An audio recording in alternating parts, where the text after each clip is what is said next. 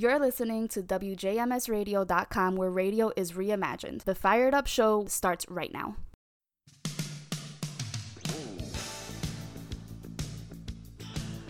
And welcome. Well, it's Monday. That means it is Fired Up Radio time right here on WJMSradio.com.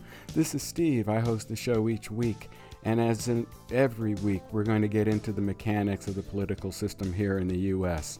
So let's get it started, all right? The first thing we want to do, as we always do, is check in on where we are in our progress battling the COVID-19 pandemic.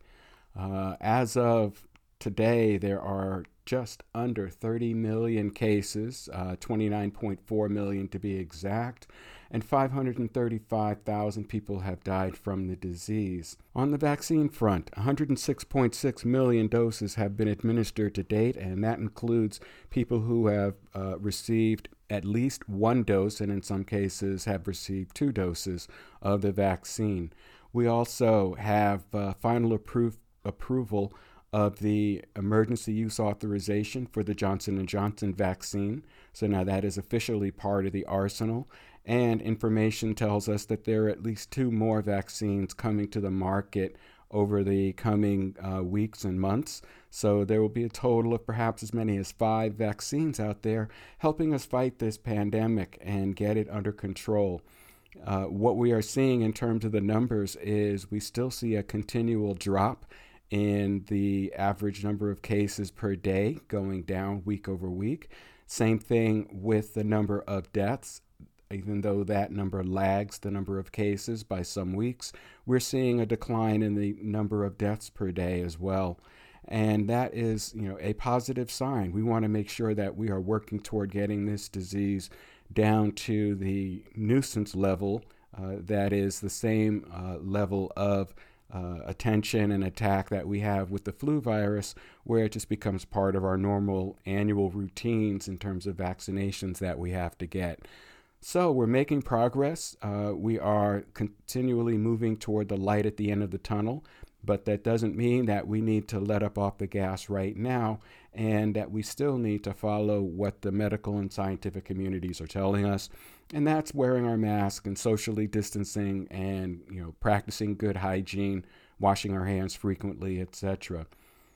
And in light of, these calls for continued vigilance on our part, we have still the growing number of states that are relaxing or eliminating restrictions on activities due to COVID. Of course, as we've talked about over the past couple of shows, Texas has led the way, but other states are following suit. And, truthfully, it's in my opinion, it's too soon. We are seeing progress being made. Yes, the rates of infection and death and hospitalization from the coronavirus pandemic are going down, but our numbers are still the highest in the world in terms of the overall impact this pandemic is having on us. So we need to be battling it on all fronts, not just the vaccine, but also our own individual mandates for keeping ourselves, our communities, and our country safe. So, action plan continues, everyone. Make sure that you're doing your part, as well as getting the vaccine when it comes out and it becomes available to you.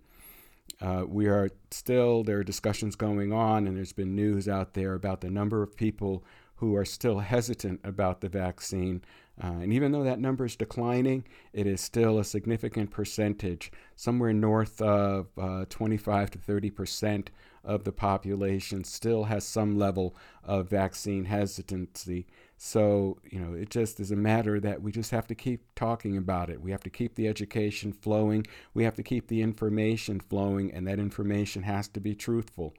One thing to give credit to the Biden administration for is that they have been giving us a very, very honest window into what's going on in the battle against the coronavirus pandemic. So we just need to pay heed to what they're telling us and, do our part in order to help, get rid of this virus.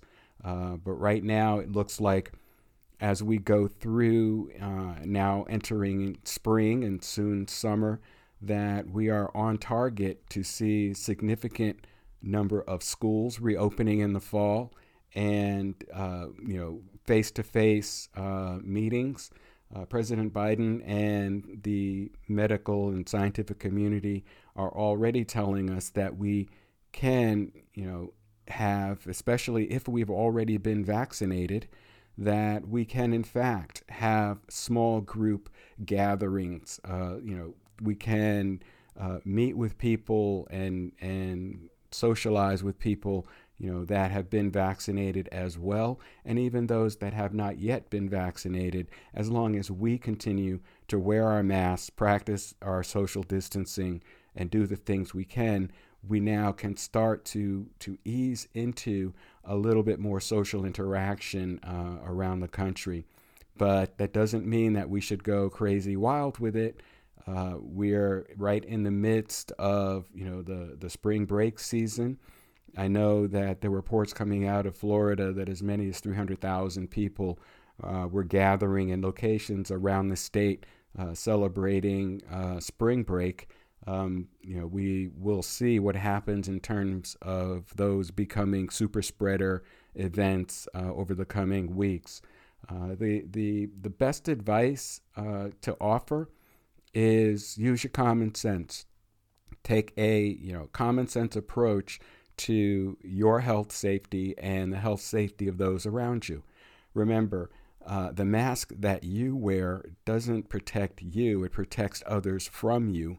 And the mask that they wear protect you from them. So, it's something we've all got to stay in touch with and stay on top of, and just keep going forward with that. So on that front, we're making some progress.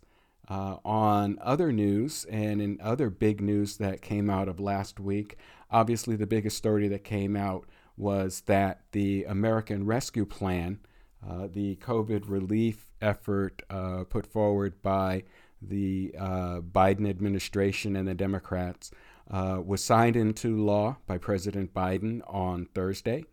And we are being told that stimulus payments will be going out and will be hitting people's bank accounts, particularly those who have electronic deposit, as early as this coming week. So many of you will begin to see that money show up in your accounts, as well as some of the other things that this bill will offer, or this law now will offer. And we talked about those last week, in terms of funding for school reopenings and funding for vaccine distribution, funding for small business and the survival loans that our small businesses need to reopen and stay open, as well as other provisions in the bill that are going to provide some greatly needed assistance. The child care tax credit is another one.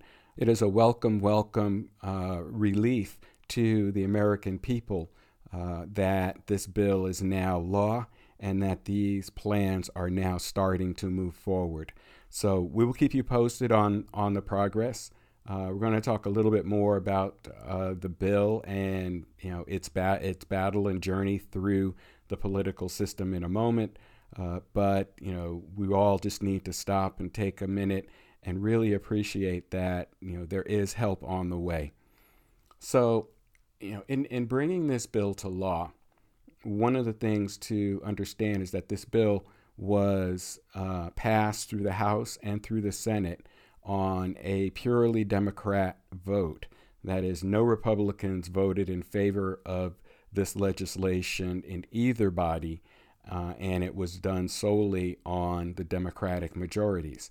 Now, this is an interesting turn in that, the Democrats appear to be poised to start exercising their majorities, slim though they may be, in many more instances.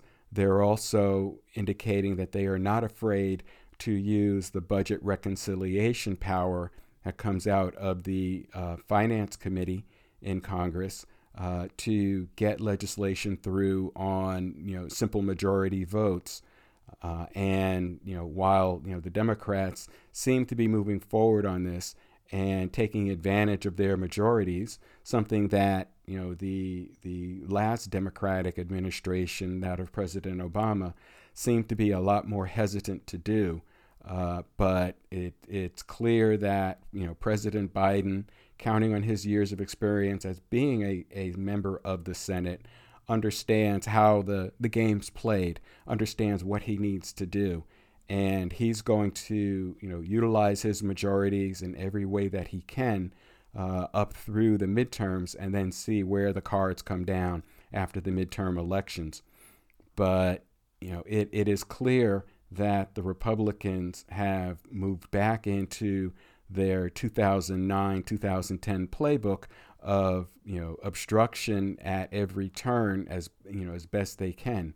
When these bills were going through the Senate, the Republicans introduced hundreds of amendments onto the bill in an effort to slow it down. They introduced a requirement that the entire bill be read into the record. 680 something pages, I think, was the length. And it took about 10 or 11 hours to read that entire bill into the record of the Senate.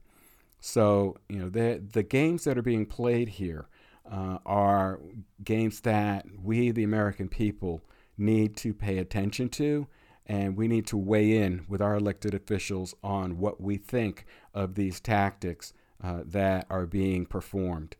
About a year ago, I did a broadcast and I talked about strategy and tactics, what they are and the differences between the two. In a nutshell, strategy is a plan to action, and tactics are putting that plan into action.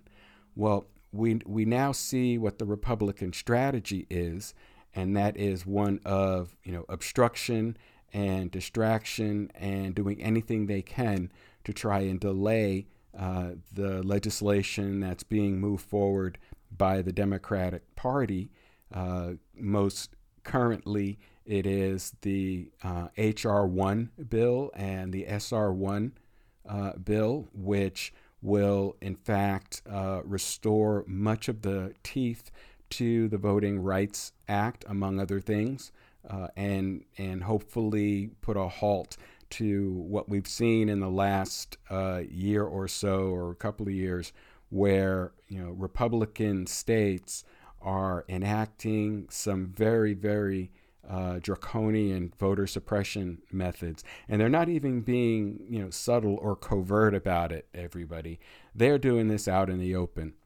They are actively and openly promoting legislation at the state levels in about 43 states as of last count that I saw over the weekend, that will in some way infringe, restrict, or diminish the ability of voters to exercise their right to vote. And in particular, these bills are being targeted. They're being targeted toward anti-Republican voting blocs. That would be people of color. That would be poor people. That would be urban areas where the majority populations are in some cases minority, and they tend to vote Democratic. So it's out in the open now. You can go and Google voter restriction legislation and get a sense of some of the things they're doing. A few highlights include such things as eliminating the number of polling places, or reducing that number, reducing or eliminating locations for drop boxes, heavy restrictions on and rules on mail-in voting.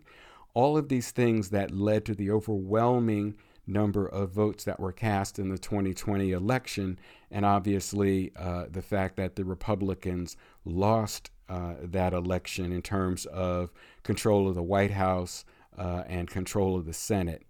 So they are turning around now, and they are enacting these legislative actions at the state level in order to restrict or suppress the non-Republican vote in those markets, to basically look to regain control of the country through the political process.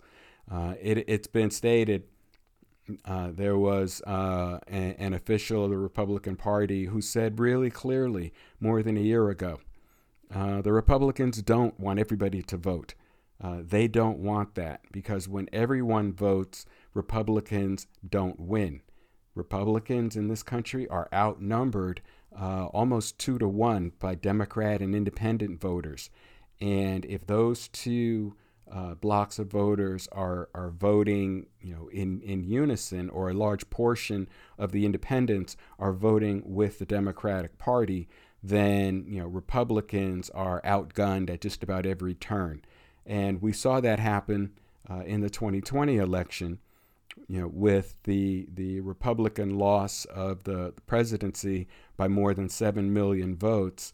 And we saw it very clearly evidenced at the state level by what happened in the Georgia Senate runoffs, where both of the seats that were up for grabs in Georgia were won by Democrats in an overwhelmingly Democratic victory.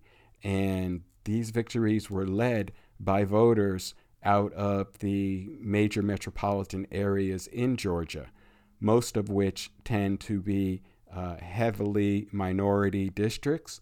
And, essentially the voting actions of, people of color and, black women and black men basically turned Georgia from, red to blue from a legislative standpoint. So, the Republicans looked at that and are looking at that and are coming up with all these strategies to try and, minimize and reduce the number of Democratic votes that can be cast in an election. And whether you are a Republican or a Democrat, the key thing, the foundational principle of our democracy is that everyone has the right to vote. Every citizen has a right to vote in this country.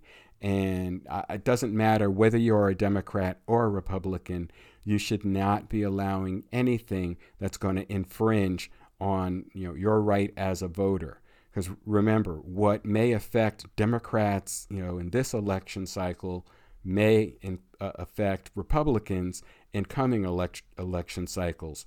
It doesn't matter. So we've got to stay strong and stay vigilant to make sure that the access to the ballot box is not restricted in any way possible.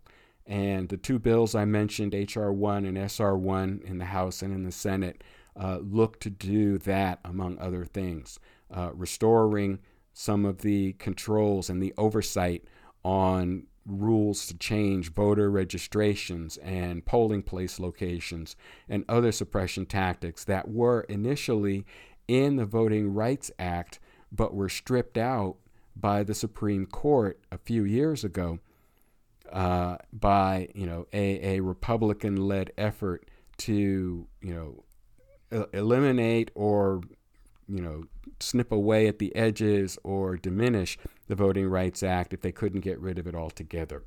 So, we have to stay focused, stay on point, and make sure that we are watching what our state legislatures are doing in terms of voting so that we can, in fact, make sure that our votes and our rights to vote are protected.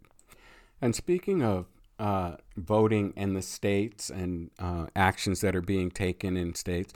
In last week's show, I brought up a bill that had been introduced in the legislature in Kentucky that would criminalize words that offend police officers, that would make taunting or insulting or saying words that in the terms of the bill a reasonable person would take offense to and might lead to a violent reaction to those words. It would make that a crime punishable by up to 3 months in jail, a $250 fine, and for those that are on state assistance, a loss of those state assistance benefits for 3 months. Well, that bill is now moving through the Senate, and it has come out in the analysis that there's an even a kicker in this bill. And one of the things that, this bill, if it gets passed by the Kentucky Senate and the Kentucky legislature and gets signed by the governor, one of the things that this bill would do, it would also authorize the arrest of anyone distributing anything that could be used as a weapon against police officers. And the example they're using is anyone who is giving out, if you have a protest march or a demonstration march going on, and it gets out of hand, anyone who had been distributing water bottles to the crowd, because it gets hot in Kentucky, would be subject to arrest and punished by a misdemeanor of disorderly conduct in the second degree, a Class B misdemeanor, punished by a fine of $250 and up to 90 days in jail. So let that sink in for a minute. You're at a protest march, it's a hot day, and there are, people and organizations out there who are, giving water to people attending the march, and, they can get arrested for giving people water if that march turns violent and those water bottles are in fact hurled at police. So, this just struck me as an extension of the craziness I felt when I talked about this bill last week.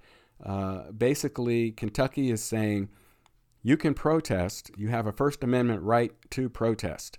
However, this protest is going to be quiet. You're going to march down the street. You're going to sing your Kumbaya songs or your We Shall Overcome songs, and you're going to go home.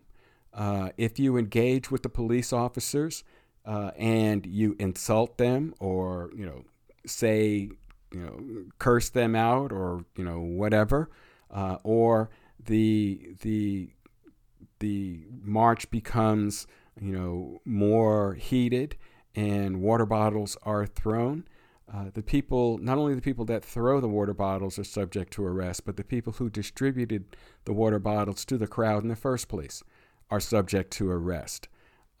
This bill, is pointing in a very dangerous direction.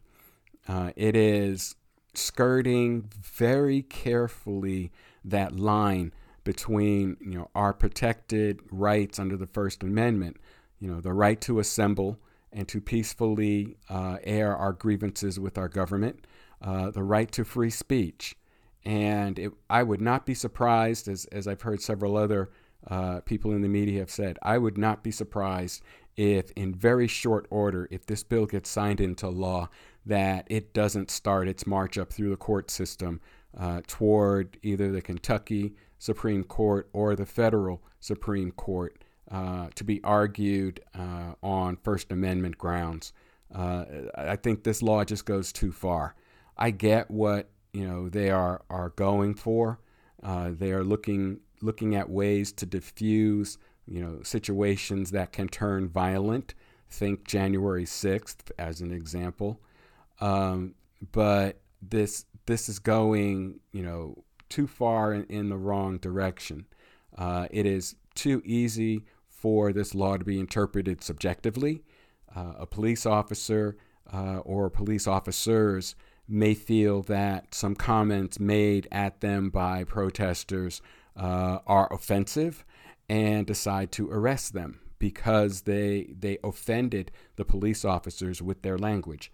So, this is something that we're going to have to keep a close eye on to see the progress of this bill.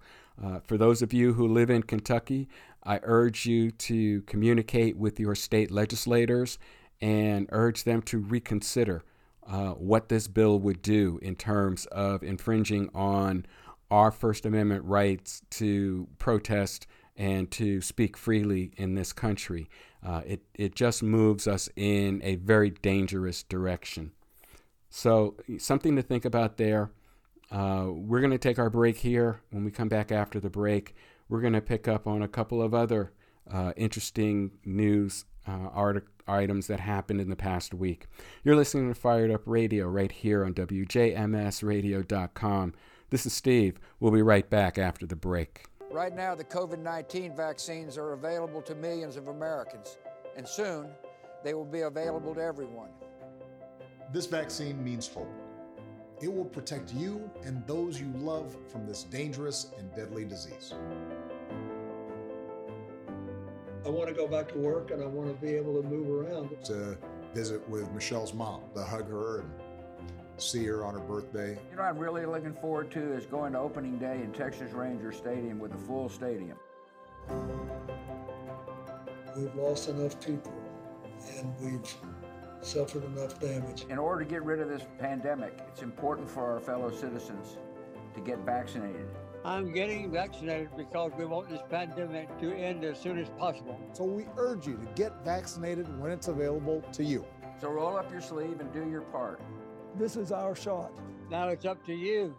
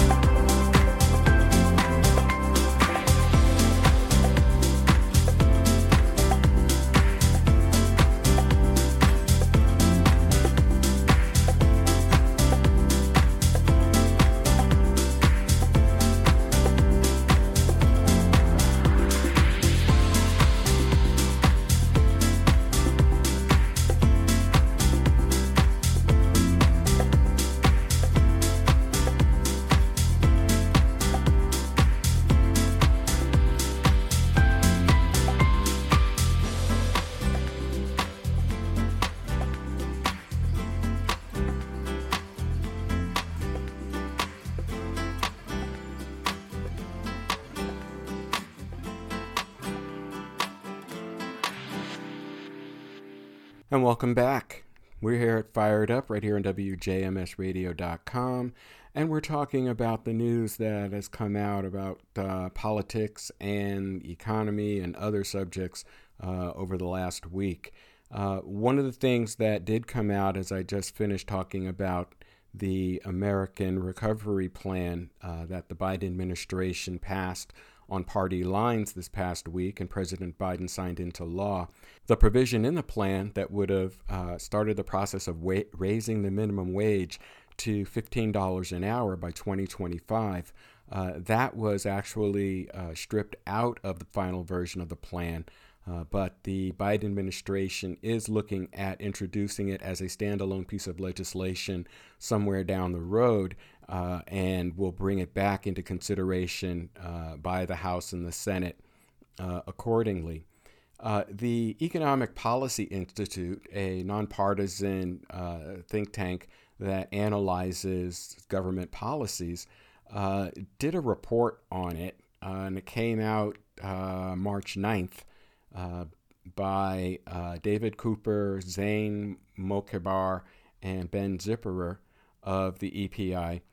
And at the head of the report itself is about 39 pages, so obviously I'm not going to read the whole text of it. However, the summary of it illustrates what the impacts of this plan to raise the minimum wage over the next 5 years and what exactly it would do and what impacts it would have on the economy, and in particular on the economy of the poor and the working class segments of the American population. So let me read through the summary, and then I'll give you my thoughts on it. The Raise the Wage Act of 2021 would help eliminate poverty-level wages by raising the national minimum wage to $15 per hour by 2025. This report finds that the raise is long overdue and would deliver broad benefits to workers and the economy. And the bullet points it goes on to state, the current federal minimum wage is $7.25 an hour and has not been raised in over 10 years. A full-time federal minimum wage worker today earns 18% less than what her counterpart earned at the time of the last increase, after adjusting for the rising cost of living, $15,080 annually in 2021 versus $18,458 in 2009. In 1968, a minimum wage worker earned $10.59 per hour in inflation-adjusted terms, 46% more than today's $7.25 federal minimum wage. That is, when you correct the wage in 1968, it's the equivalent of earning $10.59 an hour today. The minimum wage today would be over $22 per hour had it tracked productivity increases over the last 5 decades.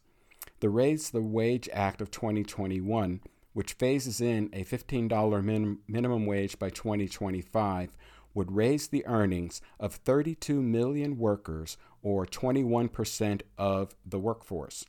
Affected workers include those who would see their wages rise as the new minimum wage exceeds their current hourly pay, and those who have a wage rate just above the new minimum wage who would receive a raise as employer pay scales are adjusted upward to reflect the new minimum wage.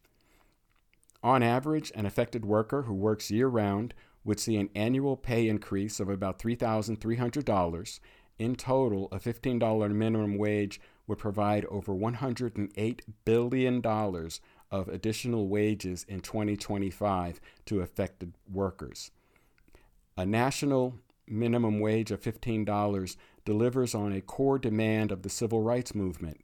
The March on Washington in 1963, the March on Washington for Jobs and Freedom, as it was known, demanded a $2 national minimum wage that would be the equivalent to $15 today after adjusting for inflation. Earnings would rise for nearly 1 in 3 black workers, 31%, and 1 in 4 Hispanic workers, 26%, compared with about 1 in 5 white workers. For black and Hispanic workers who worked year-round, the pay increase would increase by at least $3,500. $15 minimum wage by 2025 would raise the wages of at least 19 million essential and frontline workers. Essential and frontline workers constitute more than 60% of all workers who would see a pay increase. Workers who cannot work from home, who are more likely to be Black, Latinx, and Native American, are the overwhelming majority of workers, almost 9 out of every 10, who would receive pay raises under the Raise the Wage Act of 2021. That's a confusing thing to say. The Raise the Wage Act would help eliminate poverty wages. Raising the minimum wage to $15 in 2025 would lift up to 3.7 million, including an estimated 1.3 million children out of poverty. Raising the minimum wage to $15 would help ensure that more low-wage workers are paid enough to cover basic living expenses, i.e., a wage providing a modest yet adequate standard of living. As of 2021, virtually all urban and rural areas of the country, a single adult without children working full-time must earn more than $15 an hour to have enough to pay for housing and other basic living expenses. For individuals with children, year-round work at $15 wage in 2025 will still be inadequate to achieve basic economic security. Minimum wage increases have not led to significant job losses, and this is a key point. It's one that's argued quite frequently. Despite claims that raising the minimum wage would reduce job opportunities for vulnerable groups of workers, the best evidence shows that little to no job losses in the wake of minimum wage increases and net wage gain, even if job losses have occurred. These benefits explain why surveys show that the people most likely to support a minimum wage increase are unemployed people, people of color, and women. Minimum wage increases affect adults in their career building years who are helping to support their families, with women disproportionately benefiting from a pay boost. The average age of workers who would see a pay increase under the Raise the Wage Act is 35 years old. About 90% of those with increased wages would be adults aged 20 or older. Most of the workers who would benefit are women at 59%, even though men are a majority of the workforce. More than half of those who would have higher pay work full-time, again 59%. Past research shows that these workers are often the primary earners for their families, producing the majority of their family's total income. So the report goes on to provide further explanation and some charts and tables. I will put a link to it on the Facebook page that will be out by the time the show airs later today. And you can read the report in its entirety and review the charts at your leisure. But this is something that is long overdue. I can tell you from personal experience, when I started working and got my first job in 1973, I was making about $1.75 an hour, which in today's money would be still higher than the current minimum wage. It would be about $10 an hour, or thereabouts, $9.80, something around there. The minimum wage has not kept pace with inflation. It has not kept pace with cost of living increases. Basically, it has remained fairly stagnant since 2009. And by doing so, it has hamstrung the ability of the working class in this country to keep pace with the increasing cost of living. So this bill, in my opinion, is vitally needed. It's long overdue, and it really is something that benefits every working class American, whether they are currently working for minimum wage or not. A couple of other points to mention about this bill.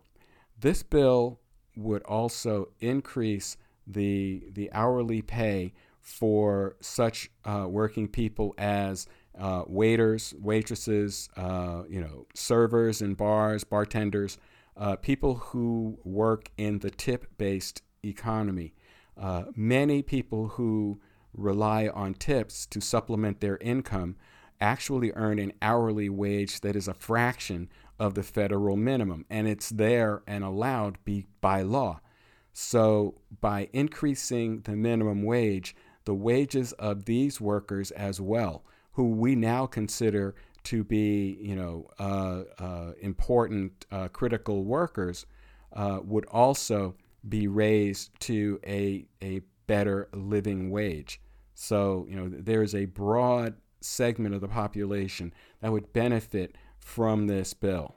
So, one of the things that is happening is we're seeing a lot of words of pushback coming primarily from the right, that this bill is going to, kill jobs in this country, which this study shows and cites other studies that shows that's not the case, that it is going to force businesses out of business, also disproven by many studies over the past few years as this topic has been discussed, and really trying to paint a negative picture of the impacts of this bill when all of the economics show that it would be a major boon to the working class segment of the American population.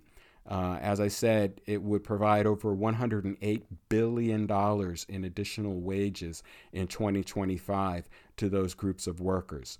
And while, on the face, when it says it would be worth, and this varies depending on where you live, and one of the charts in the report breaks this down by state and congressional district, and the increases range from $1,100 or $1,200 a year in some rural and non-urban communities, up to more than $4,000 a year in urban areas and other high pay rate areas or segments of the country.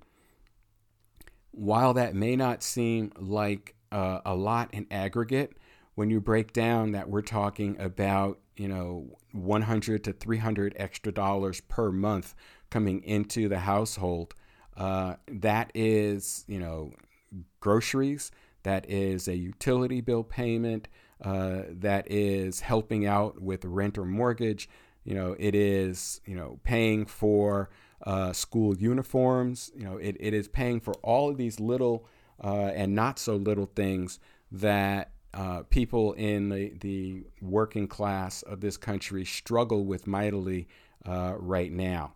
So, we need to get in touch with our elected officials. We need to be talking with them at the state level, and we definitely need to be talking with our federal level elected officials and let them know in great numbers that we want to see this $15 minimum wage plan put into action, to pass the House, pass the Senate, and go to President Biden's desk for his signature, so that this minimum wage can begin to be impacted as soon as this year. The provision in the bill is that the increases would begin later on in 2021 and increase, in step fashion over the course of 5 years to get to the $15. As I said, it's long overdue, and it's vitally important to the health and benefit of the working class in this country. So it's something to write down and communicate to your elected officials and let them know how you feel on this, and that you feel that this minimum wage bill needs to be passed. And I included the state level politicians because a lot of states do have some leeway in what their minimum wage settings are. It cannot be lower than the federal minimum wage, but oftentimes it can be higher. There are also some states that currently do have a higher minimum wage, California being one, and several others that have minimum wages that are, at $12 or $10 an hour, all the way up to $15 and even slightly more than that. So it is something that we need to take an action step on. So let's make sure that we get out and get in touch with our elected officials and let them know that this is long overdue and it is something that they need to do. Staying on the subject of politics and opinion, want to pivot a little bit to a story that came out last week that I really got to say really ticked me off. It made me mad. And this was an article in the Milwaukee Journal Sentinel from an interview with Wisconsin Republican Senator Ron Johnson. And, the headline states that, Ron Johnson says Capitol attackers, referring to those that attacked the Capitol on January 6th, love this country, but he would have felt unsafe if Black Lives Matter stormed the building instead. And I heard that and I read this story, and, I'm just going to lead off by saying to the Republican elected officials out there, y'all need to stop, all right? You need to recognize who it was that broke into that building. Yes, there were Black people in the crowd. Yes, there were people of color in the crowd. But the overwhelming, the high 90% plus majority of people that broke into that building were white people. All right, so let's just get that straight. Let's stop the BS about playing the what if game. Well, what if it was Black Lives Matter? No, stop. All right, y'all need to stop it. And we need to communicate and let them know that we want them to stop it. This is ridiculous. Just look at the pictures, and the pictures tell the story. But anyway, getting into the article, as I said, this just aggravated me to no end. So this was published on March 12th. And again, the newspaper is the Milwaukee Journal Sentinel. So you can look it up on their website. And it reads as follows. U.S. Senator Ron Johnson is facing accusations of racism after saying a predominantly white crowd that stormed the U.S. Capitol in January didn't worry him, but that he might have been concerned if they had been supporters of the Black Lives Matter movement. And it quotes him as saying, quote, "I know these were people who love this country, that truly respect law enforcement, would never do anything to break the law, so I wasn't concerned," end quote, Johnson said about supporters of former President Donald Trump, who marched to the U.S. Capitol to overturn a presidential election and triggered an assault that left 5 people dead, 140 police officers injured, and windows smashed and other damage. And it goes on to quote, "Now, had the tables been turned, and Joe, this is going to get me in trouble, had the tables been turned and President Trump won the election and tens of thousands of Black Lives Matter and Antifa, I might have been a little concerned," Johnson said during an interview with syndicated radio show Joe Pagliarulo. What white people love this country and Black people don't, that's exactly what he's saying, quoted from Senator LaTonya Johnson, a Democrat from Milwaukee who is Black.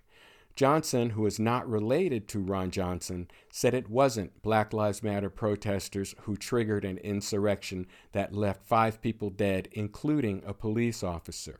For him to say something as racist as that, continuing the quote, she said, it's totally racist comment, and the insult to injury is that he didn't mind saying it in the position that he holds, because for some reason that's just deemed as acceptable behavior for people who live in and are elected officials in this state.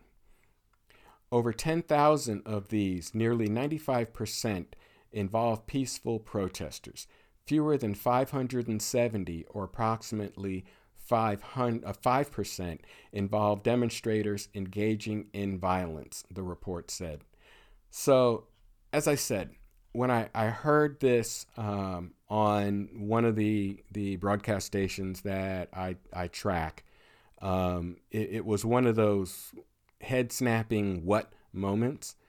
So Senator Johnson says that, he felt comfortable that the insurrectionists that broke in were white people, that he would have been uncomfortable if it had been black people or Antifa.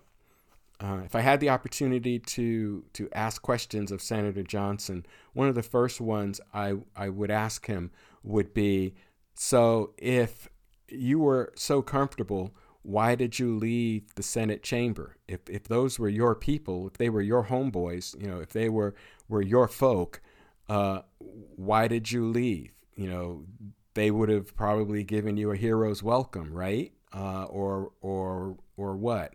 The reality is, if he hadn't left, they would have at best taken him hostage against ending the vote to certify the election, or at worst, killed him, as they were trying to do with Vice President Mike Pence.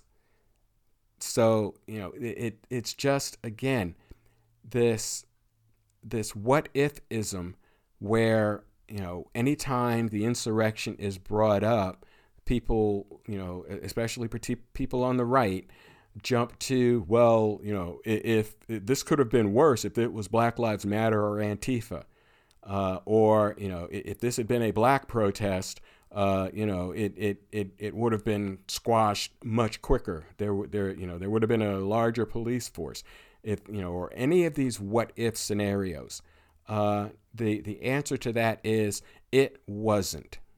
Okay, it was a large, predominantly, overwhelmingly white crowd that broke into the Capitol building of the United States of America and were actively looking for elected officials and the sitting vice president of the United States in particular, along with the Speaker of the House and others in the chain of succession to the presidency, in order to kidnap or even kill them and force a end to the vote certification and maintain the 45th president as president of the United States. This is a crazy assertion. It is, non-factual, nonsensical. And as I've already said, Republican leaders, you need to stop.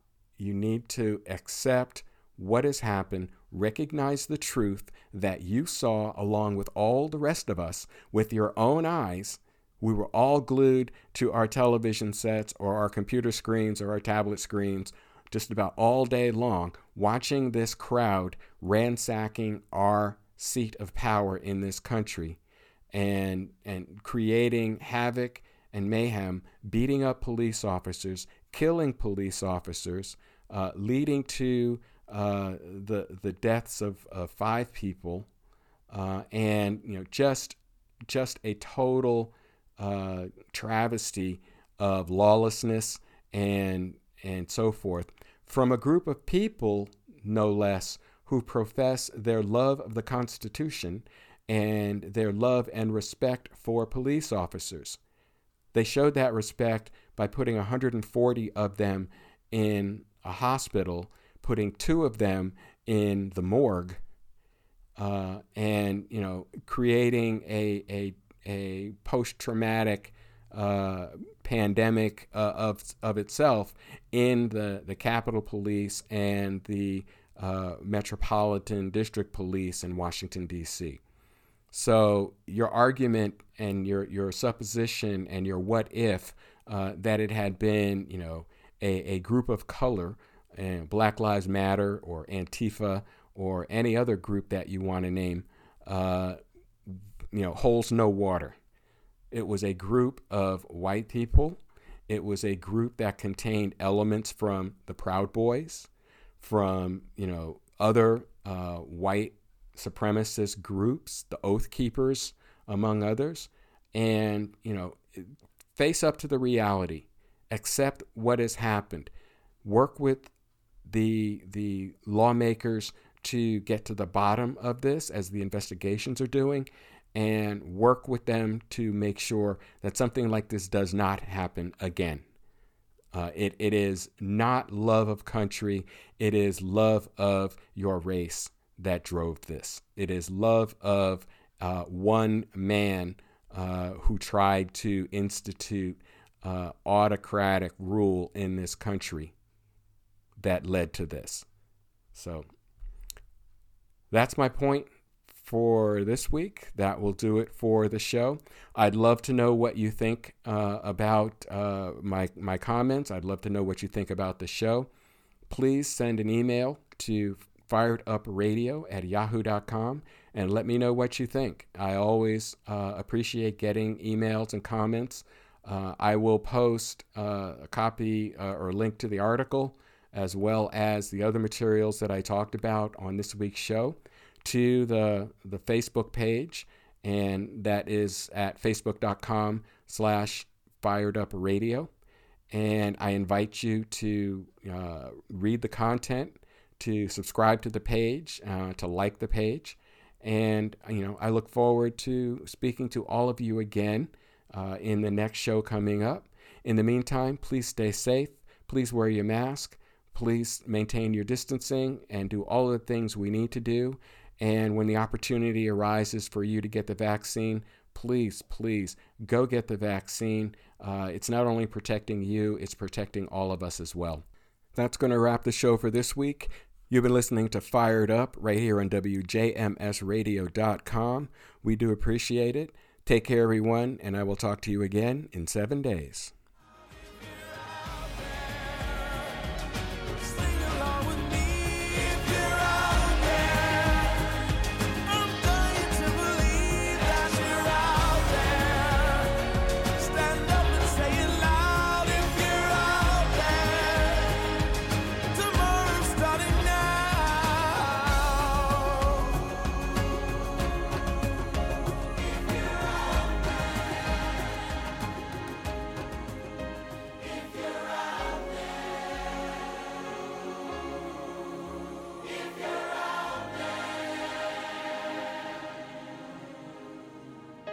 If you hear this message, wherever you stand, I'm calling every woman, calling every man. We're the generation we can't afford to wait. The future started yesterday, and we're already late.